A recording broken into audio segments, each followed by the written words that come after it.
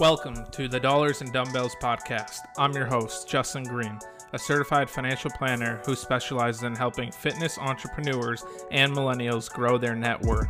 The goal is to bring you conversations with successful individuals in the fitness industry on how they navigated their journey to success. Justin Green is the founder and financial planner at Assist FP, a financial planning firm.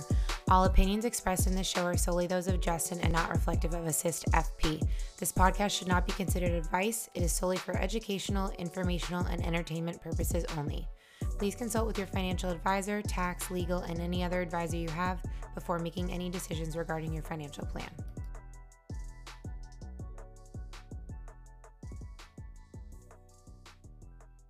Welcome back. I wanted to introduce you to my guest today, Ryan Corcoran. Ryan has built a very impressive real estate portfolio over the last 5 to 10 years.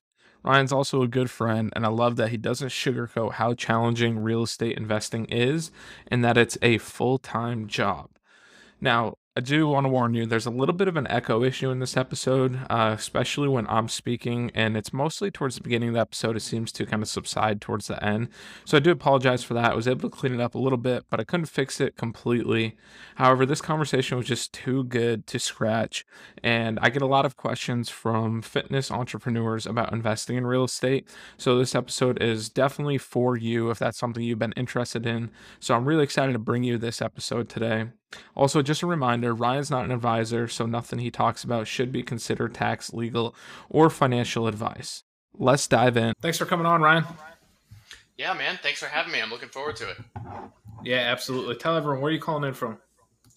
I am in Rhode Island right now. We moved here about a year ago because my wife said Rhode Island is the best place in the world, and here we are. Very cool, very cool. So Ryan and I are actually personal friends. Ryan is the only person I know that can not work out for like 6 months, walk in the gym and look like he's been working out for the last 10 years. And so very love-hate relationship with Ryan, but great dude, really knows his real estate. And over the last couple of years, you've been building quite the portfolio. So I've been impressed and excited to have you on to talk about real estate with the audience and learn more myself as well. You know, I have a basic understanding of investing in real estate, but you know, this is like a full-time business for you, even though you pretend to be like a PA on the side as well. I know, just for like fun. That's like a hobby now, right? Dude, I haven't stepped into a hospital in 15 months maybe. It's been a while, and I haven't been there in a while. If I went back, I wouldn't know what the hell I'm doing. So yeah, you're also the only guy I know that goes to PA school and then immediately is like, yeah, dude, I'm going to build a real estate empire.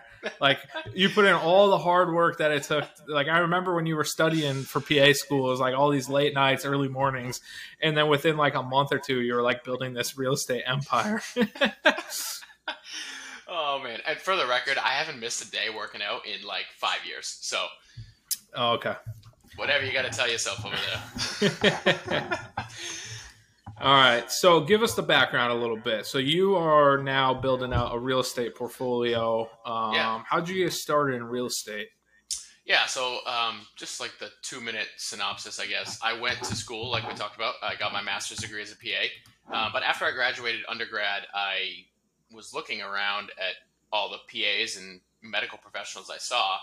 And you know, man, like you go to school, you get your master's degree, you pay $160,000 to do this, and you make $120,000 a year after. And I'm not saying that's bad by any means, right? That's middle class, above middle class, right? But my idea for like life is not work 24-hour shifts, work overnights, you know, always be cash strapped, right? Like barely, you know, saving a couple $1,000. Like it's just not. I don't know, for a lot of people, it's the right route. But for me, I was just like, dude, I was miserable. I got to the point where I was, you know, doing 24-hour shifts and I'd walk into a patient's room and all I'd be thinking about is the next deal and the next real estate, you know, transaction, right? So I got to the point where it simply wasn't fair for me to be, you know, devoting my time to critically ill patients. Yeah, for sure. And so, so I graduated undergrad. I bought a duplex because I was, you know, I'm like, well, I'm either going to go rent or I'm going to buy a house somewhere. And then I'm like, well, if I rent, it's not, I could probably save some money when I rent, but if I buy this duplex, I could learn how to be a landlord, which is really what I wanted to do, was start investing in real estate, right?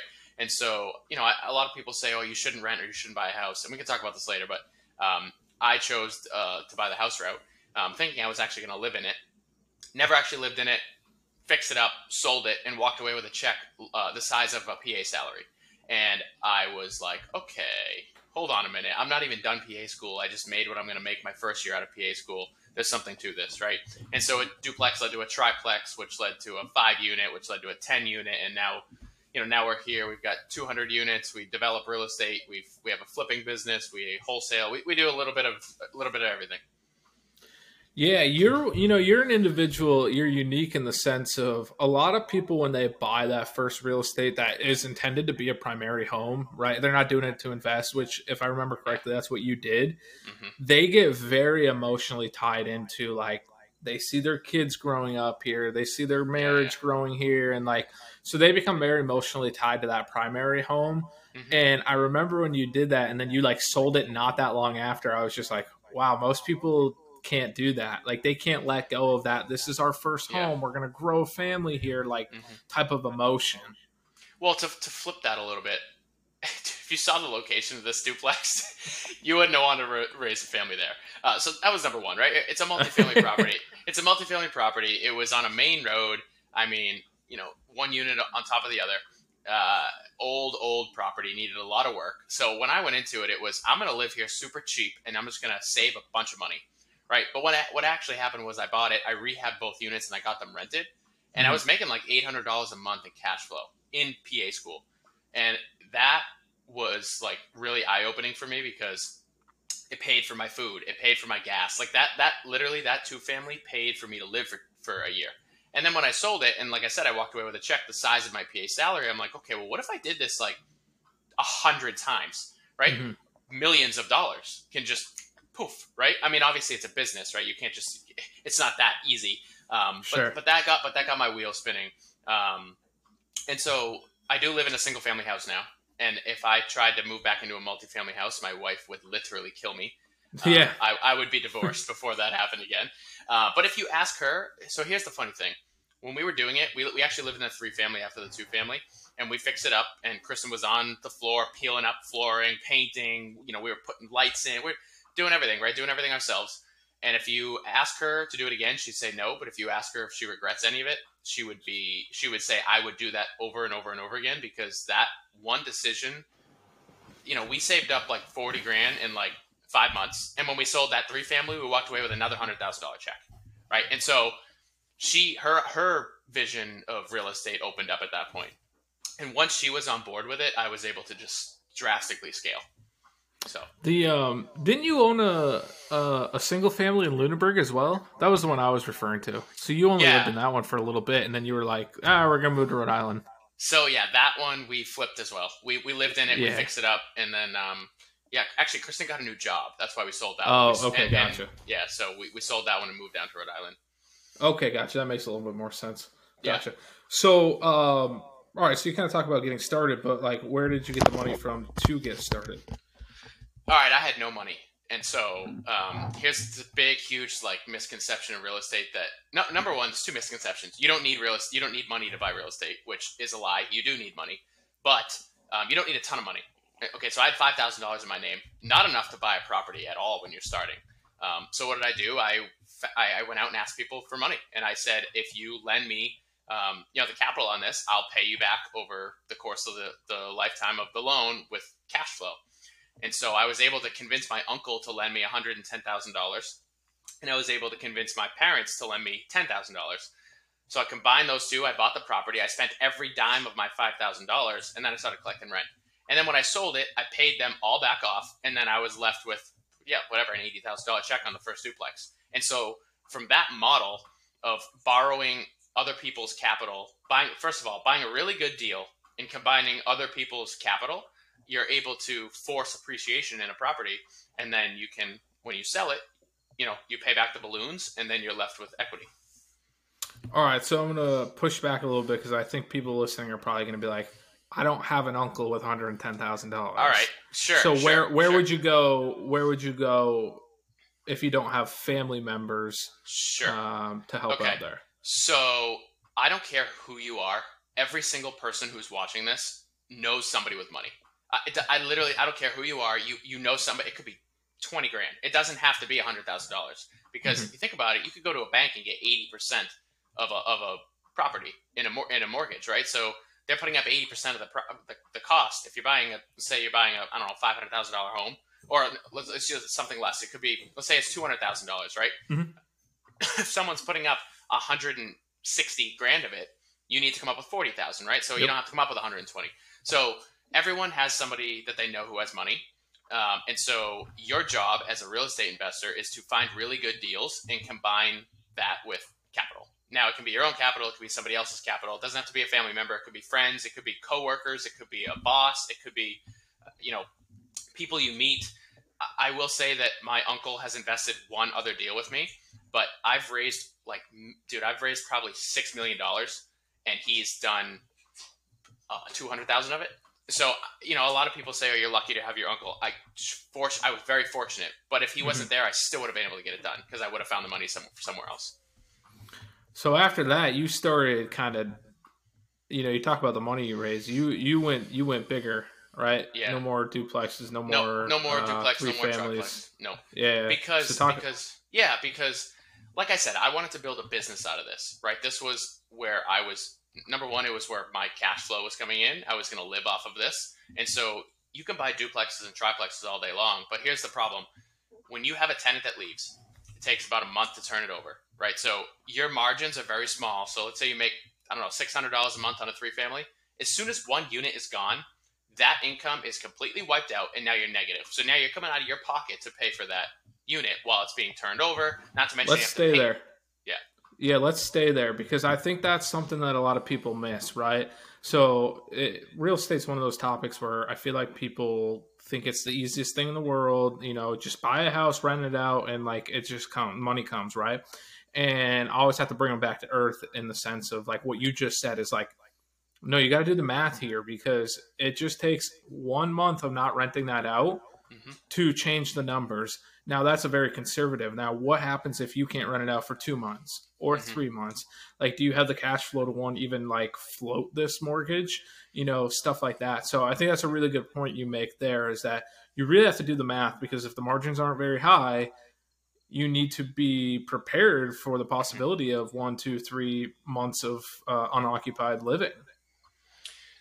Correct. And so I will say that I haven't really had a vacancy longer than a month. And because when you buy a property, you want to make sure that it's in a good location, right? And so if you're buying a property in a half decent location where you have demand, as soon as the rental is out, you've got, we are flooded, consistently flooded with renters, right? And so, but I certainly agree with you. You have to be able to weather a little bit of a storm. And so that's why I got away from duplexes and triplexes, and I started doing 8 unit, 10 units, 36 units, stuff like that. Because even if 5 units are gone, it'll still cover it, right? And so now, fortunately, if you buy a 3 unit and you're making $600 a month, after 3 months, you've got enough money in the bank to cover a vacancy for a month or two, which is the idea, right?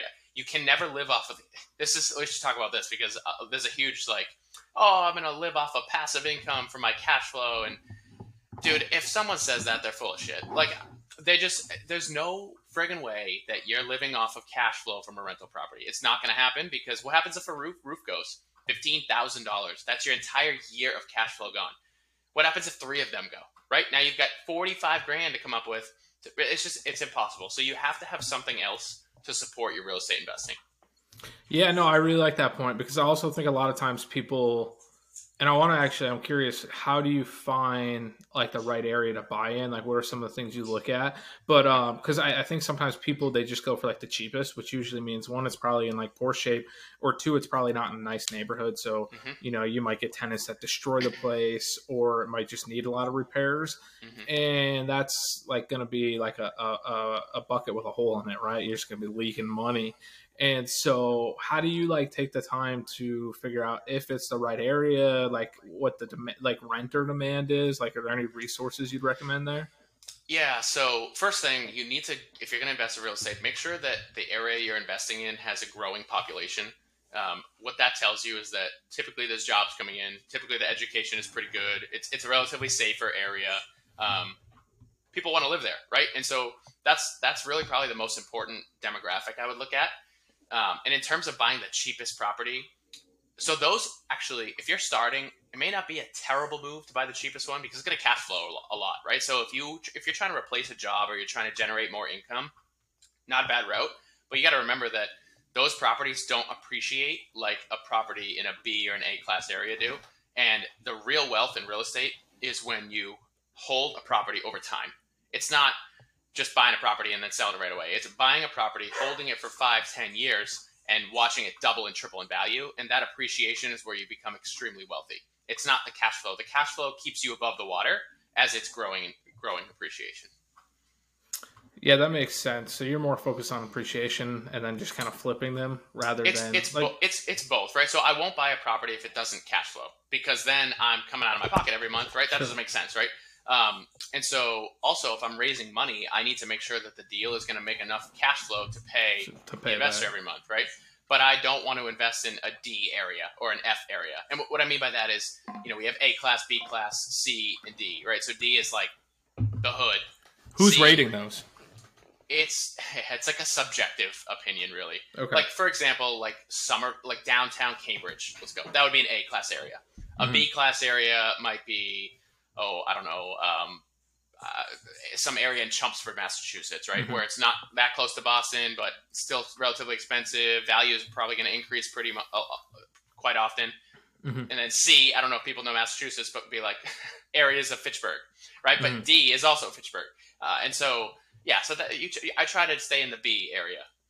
Gotcha. Okay, that makes sense. I once heard someone talk about he was a real estate investor, and he looks at U-Haul data. So he looks at U-Haul data to see where people are moving into, like the trends of. And I think when I had listened to this, he was talking about like a lot of people had moved from Cali to Austin. Yep.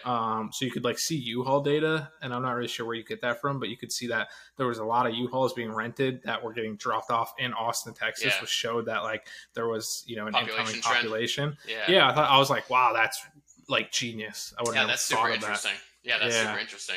I don't know where you get that data, but it was he was I can't remember who it was, but he was a big real estate guy, and I just thought, I was like, dude, that's genius. Because where else do you really get like, how do you know people are moving in? Like, that's a really good like one that people wouldn't think of. Yeah, that's great. So it's very interesting.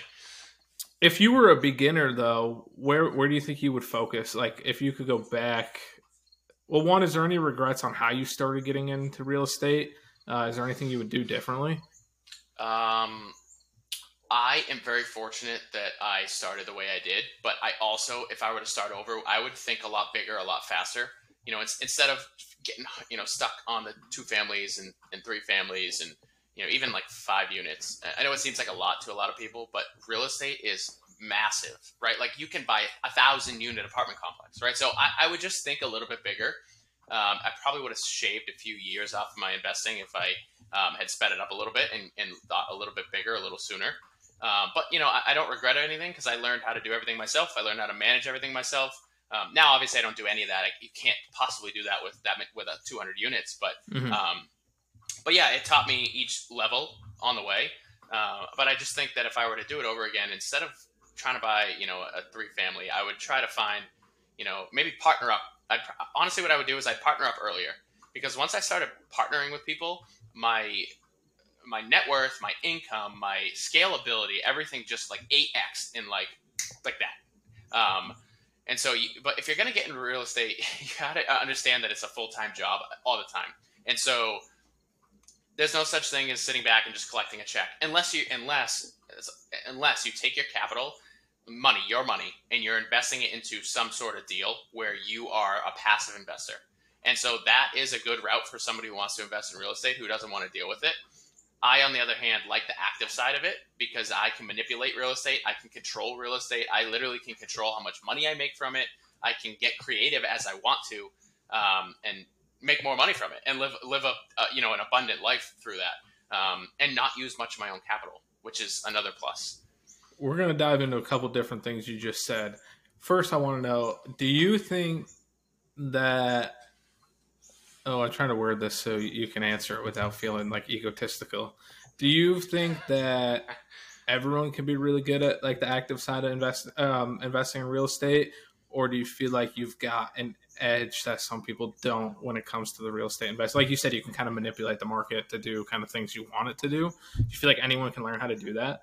100%, dude. I am just a normal dude. Like, you've known me for a while. I have nothing really special about me. I'm just an average dude, right? And so anybody can do it. It takes a lot of resilience, and you need to be able to, essentially, it's like any entrepreneurial adventure. You need to be able to do a lot of legwork for a lot of years before you start seeing any result.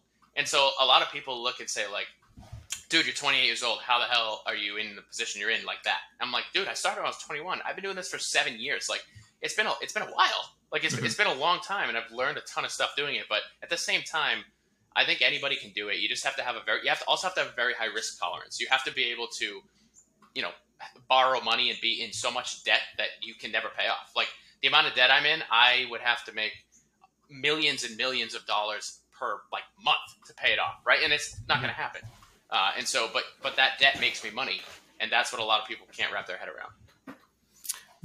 So I want to shift this a little bit. So you said it's a full-time business, and why I got so focused on that is the audience tuning in are also business owners. They have their health and fitness business, but a lot of times they're talking about also investing in real estate. And so I want to talk about, like, what are some ideas for a business owner who is building a different business, does not have the time to invest in real estate. Now, obviously, you're biased and I'm biased. You'd probably be like, build a real estate business. It's more lucrative. But anyways, so let's assume they are super passionate and love what they're doing with the business on the health and fitness side, and they want to invest in real estate to supplement it and rather than build a real estate business. What are some ideas for them and how they could get started to maybe create a small portfolio that does just exist alongside, the fitness business they're building? Okay. Number one, if you've already got capital, you have a leg up, right? So if you're building a business and it's generating revenue and you want to park that somewhere to get a return on your money, what I would do is try to find somebody who is investing in real estate and say, here's 30 grand, here's 40 grand, let's buy a deal together. And you run it, and I'll put my money into it, right? So that's one way you can start scaling. The second way is, to buy a 3-family or a 5-family, it's not going to be that much time. Honestly, man, you don't get that many phone calls about toilets. You don't get that many phone calls about headaches, right? And what I would say is hire a property management company, right? So when you're analyzing a real estate deal, hire a property management company and budget that 5 to 10% on your net profit, on your gross profit that goes to the property management company. They handle everything. You have to stay on top of them. So that's why it's not passive, right? You still have to manage somebody. No matter what in real estate, even if you have a property manager, everything's taken care of. You have to stay on top of that property manager, otherwise things can get out of control, right? They don't own the property, you do, and so you really have to stay on top of them and make sure things are running correctly. But honestly, a handful of properties for somebody who's doing a full-time job or another business is really not that far out of reach. I was doing it, right? I was working as a PA full-time, and I had 100 units when I working a full-time job. But again, partnerships allowed me to do that. Would you stay local, or do you have any thoughts on that? Like, staying not in your level, but if you were someone doing, small time, you looking local, you looking nationwide, you looking destination areas for like Airbnb, short-term rentals. We can get into that as well. So what I focus on really is long-term rentals, flips, and development projects. Okay. And so I don't really do short-term rentals, and I don't really get engaged in like retail and office buildings and all that kind of stuff. Maybe down the road I will, but when I started, I was hyper local. I started in my own town, and then I bought another one in that same town. Right. And it was an advantage for me because I was 5 minutes away at all times. However, it brings you into bad habits. And what I mean by that is, you buy a property that's 3 hours away and something goes wrong, you can't go there. So you're forced to build a system to take care of that. Okay. And so so you have to have a property manager. You have to have a system that, gets the tenant's record and sends it back to the property management company. You have to get a report from them. You have to have a contractor. You have to have everybody in place there because you can't be there. And so what that allows you to do is now that one building runs so pristine because you can't be there to fix things that you can take that model and buy another one and just hand that building to the same people. And now you've got a model that you can scale. And so I don't say invest local because it's better. I think investing local maybe for the first one's a good idea, but if you do go far away, know that you are going to be much more systemized, and things are going to run a lot better. It's going to force you to. Correct. Yeah, it's going to like force you to have that system in place. Correct. That you might not put in place if it's local. Right. That's interesting. I never thought about that, but yeah. Because I think a lot of people are concerned usually if it's too far away of like, well, then I have to get a property management company, and I have to figure out who's going to like go repair things if something goes wrong. And my in-laws have places down in Florida. One's a long-term rental, one's a short-term, and so I've seen some of the things that pop up, and there are some challenges being that far away. I mean, you said, like you have to stay on top of the property management. The cleaners, like for the short term rental, the cleaning companies are like always coming and going. Like you have to make sure they actually showed up. Like that can be a pain. Yeah. Why did you decide to not do any short term rentals? Just no money in it. Too much management. There's actually number one, there's a lot of management, but I'm not worried about that because you can hire a company to do that. Mm-hmm. And a lot, if you haven't caught on yet, I like to, whenever I do something, I try to pull myself out of it and hire someone to do the job that I was doing to allow me to keep growing.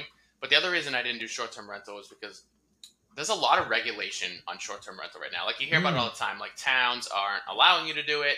Hawaii, like 3 of the islands in Hawaii, just no more short-term rentals. So if you own a short-term rental, if you own a short-term rent, I mean, like there's some areas that are designated for it, but some of them, they were just pulled. And so now you own a property that you bought for a short-term rental that now you can't rent, right?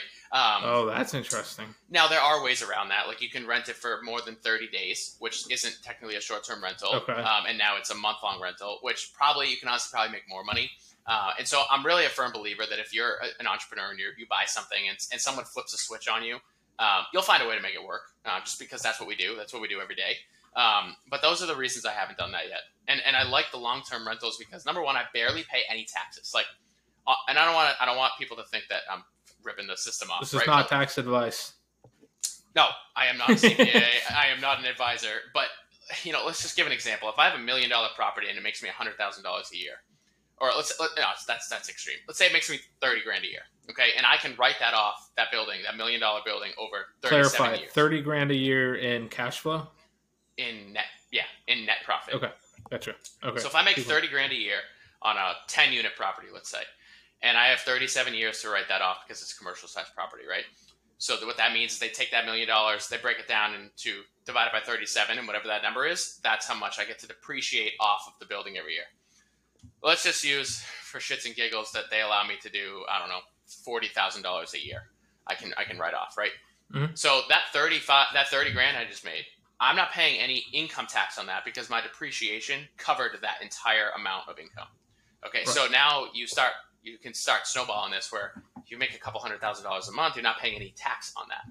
Now you get slammed with taxes when you start flipping property and wholesaling property. And the day I sell that property, I'll get hit with taxes. But yeah, it's a huge tax advantage to own long-term rentals. So that's one of the other reasons. Because they recapture that depreciation upon correct. Sale, right? Yeah, correct. Yeah. That a lot of people get caught off guard by that. I'm not going to pretend like I have a really advanced knowledge base on that. I know the basics around real estate and taxes, but I haven't gone that in depth in it. But I do know that's one thing that catches people off guard is that depreciation recapture when they sell an asset. Yeah. So that's good to mention. But there are a lot of tax benefits to. So the way the tax code works, right, is it's set up to incentivize you to do certain things. Mm-hmm. People don't realize that, but that's what the tax code is doing.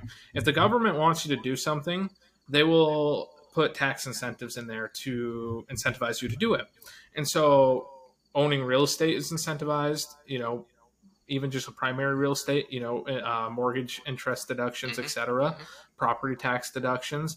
And then if you actually own like investing in real estate, there's a lot of tax benefits. And then same with business owners, outside of real estate, there's a lot of tax benefits there because the government wants you to own real estate. They want you to own businesses. They want you to do all these things. So they're going to make the tax code your friend to allow you to do that, even though most people still complain about taxes. And why do they want you to do that? Because every time you buy a piece of real estate, in my world, every time I buy a piece of real estate, I have now created jobs. I have now given somebody a place to live.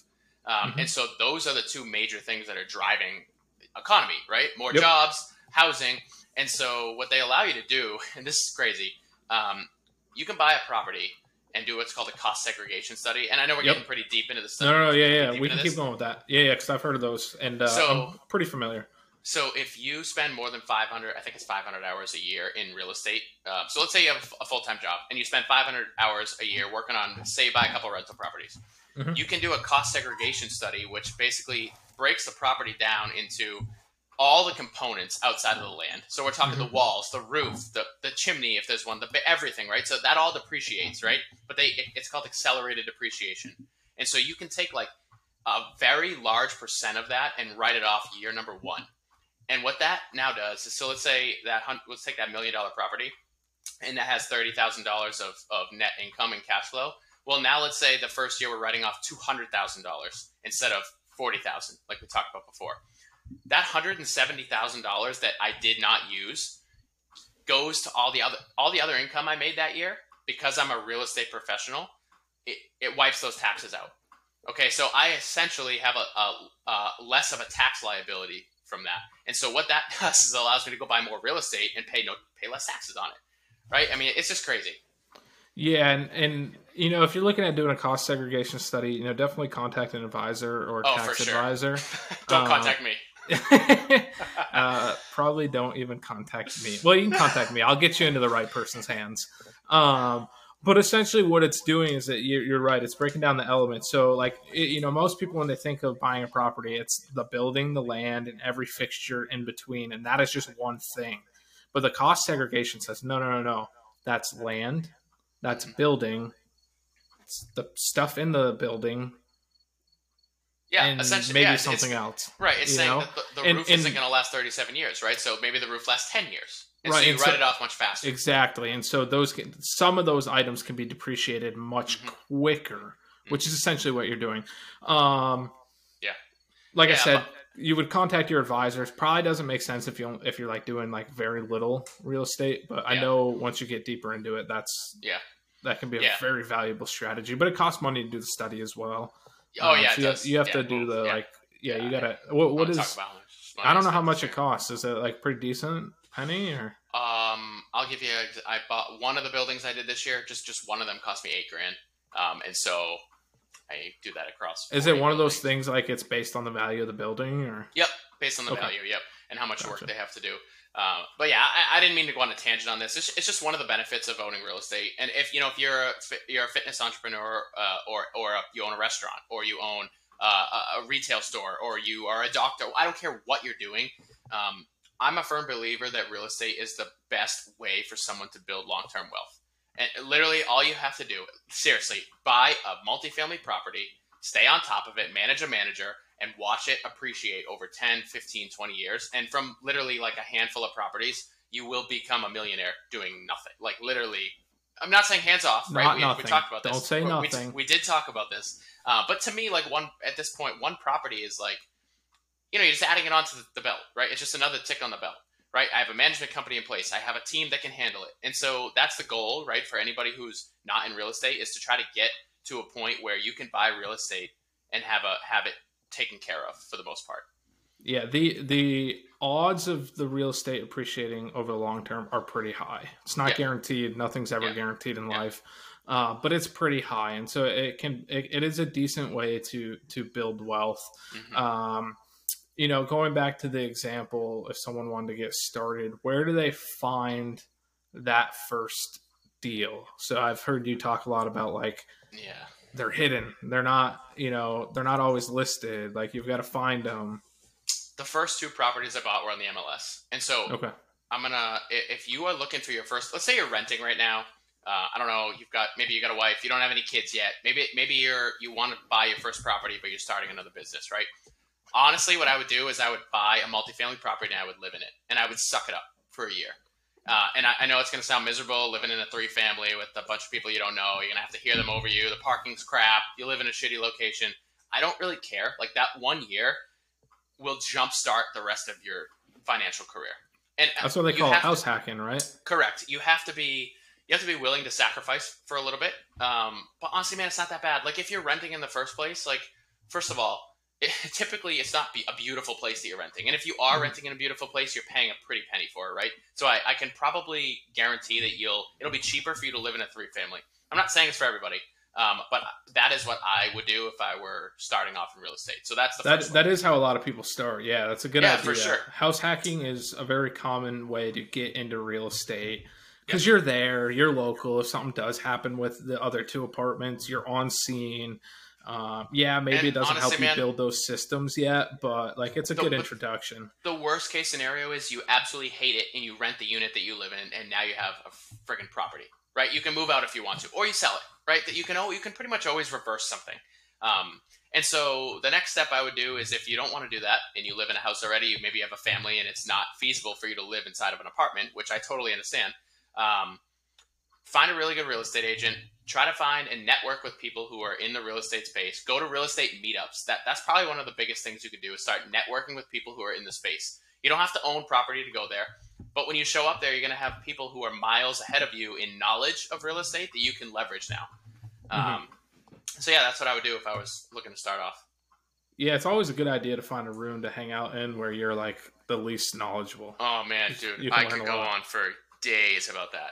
Yeah, that's literally all we do. That's our job as an entrepreneur is to always be the stupidest person in the room, so you're consistently moving forward, so you're consistently uncomfortable, and then your mind just starts keep opening up to new ideas. Absolutely, because you meet people who are on levels above you, and you're like they're doing things you never would have even dreamed of, and they're like that's like the baseline for them. You know what I mean? Yeah.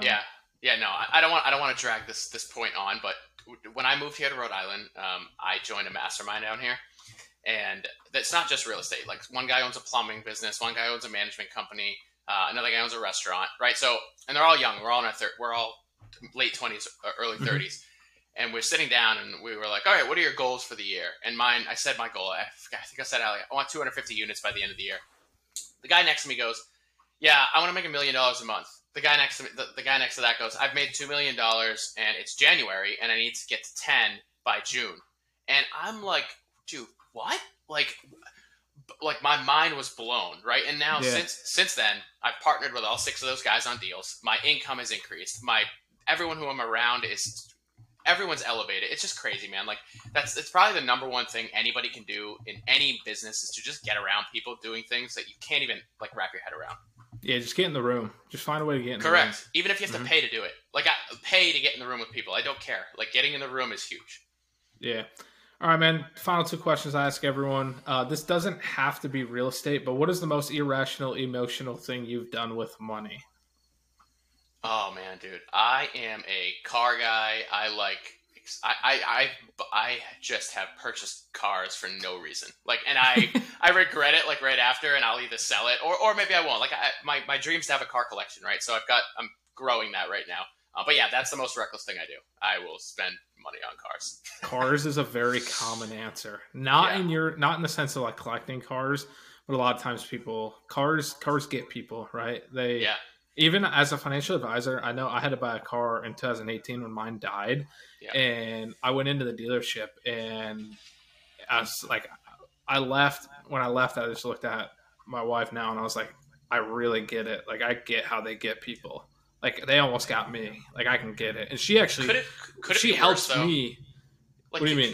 Could you spend money on worse things? Like I'm not saying it's a good financially, it's a good decision. Yeah. I mean, I get you. But like when people, if you can't afford it, then yeah. Oh, that's a different story, dude. You know what I mean? You gotta have rules. Yeah, if they get you to, I'm thinking of like, I just saw the other day circulating on social media was like this car dealership did like a TikTok or something and like went around to the employees and like, hey, what's your car payment? What's your car payment? Everyone was like $1,400 plus. Yeah. And I was just like, man, are we really trying to normalize that? Like, that's a high car payment. I have a rule that I stick by. I will not buy any type of vehicle, whether it's financed or I buy it outright. If I am not, first of all, if I'm spending more than 10% of my income on it, I won't buy it. And if I don't make 5 times the car, then I won't buy it. So right there, like if I'm going to buy $100,000 vehicle, I've got to be making over 500 grand a year for one car, right? And right. so, and that's the thing. So there's levels, right? So it depends on what you're making. If you're making good money and you want to spend a little bit more on a car, totally fine. absolutely, But I agree. I used to say don't buy brand new, but then the market kind of flipped a little bit. So it was actually buy a new one for a while. If you could get like an allocation, it was cheaper to buy a new car than it was to buy a used one. Yeah, it was weird. So I don't really say that anymore. Originally, that was always my thought. And even when I bought, actually, it made sense for me to buy a new one. And I did like an 18 when the 19s were coming out. Yeah. And so like the 18s were heavily discounted. Yeah. But anyways, Yeah. all right, last question. You're sitting in front of a financial planner. What's one financial question you would have? All right. My knowledge on the stock market, the bond, all that kind of stuff, man, I haven't focused a ton of time in that. So if I'm sitting in front of a financial advisor, it's okay. If I have, let's say I got a couple $100,000 I want to invest in the stock market, where do I even start? So yeah, the couple things you would want to look at is, what is your goal? Like, what's your goal of the account? And tie it back to that, right? Because there's different types of accounts. There's retirement accounts that you're going to be penalized if you touch before retirement. There's like a brokerage account, which could be very flexible and, could come in handy down the road if you needed it for a real estate deal, for, use that example. So the first thing you want to do is figure out, what do you need the money for? And what is the time period? Is it 3 years, 10 years, 20 years? 3 years, don't touch the stock market. Anything under 5 years, you probably don't want to touch it. It's too risky. Year to year, like over the long term, it's got a pretty good track record. 8 to 10% annualized over the long term. Year to year, 3 out of every 10 years, it's going to be down. You don't know which 3 years those are going to be, right? So anything short term, you don't really want to mess with that. You want to keep that kind of liquid and out of the markets, right? So that's the first two things. What type of account you think you need, your time period. And then the third one is honestly, like, figure out what type of risk you can handle. For you, I already know you're pretty I was risky. just about to say, let's say I don't need the money and I'm super risky. Yeah. So in that sense, like, you're probably going to be looking at almost sometimes like a 90 to 100% stock portfolio. Mm-hmm. And honestly, for someone who either hasn't looked into it that much or like just wants it to kind of sit there and do its thing without you handling it, you want to look at like low cost index funds. So, I'm not in the business of giving specific investment advice on the podcast, but those are the things you would want to look at. Like, what type of low cost fund could I just sit there and park it in? And you could look at, there's US stock funds, there's large cap, which is going to be like a little bit more stable, a little less risk, which means less return. Mid caps and small caps are usually, they're a little riskier because they're smaller companies, but when they're growing, they're going to grow faster. So there's a chance for a higher return. To be honest with you, the market right now sucks. We're down like 20%, which is honestly a good time to buy. Right. Because you buy low, sell high. That's the name of the game. Unfortunately, human behavior does the opposite, right?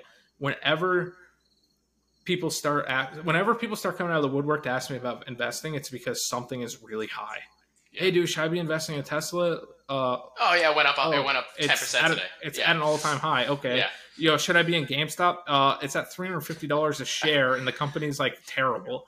You know what I mean? So like, human behavior is always driven by that emotion. They're like, oh, it's doing really well, maybe I should buy. When it's actually the reverse. Like, things are struggling right now. It's not a bad time to maybe put some money in there. Now, to be honest with you, for someone building a real estate business,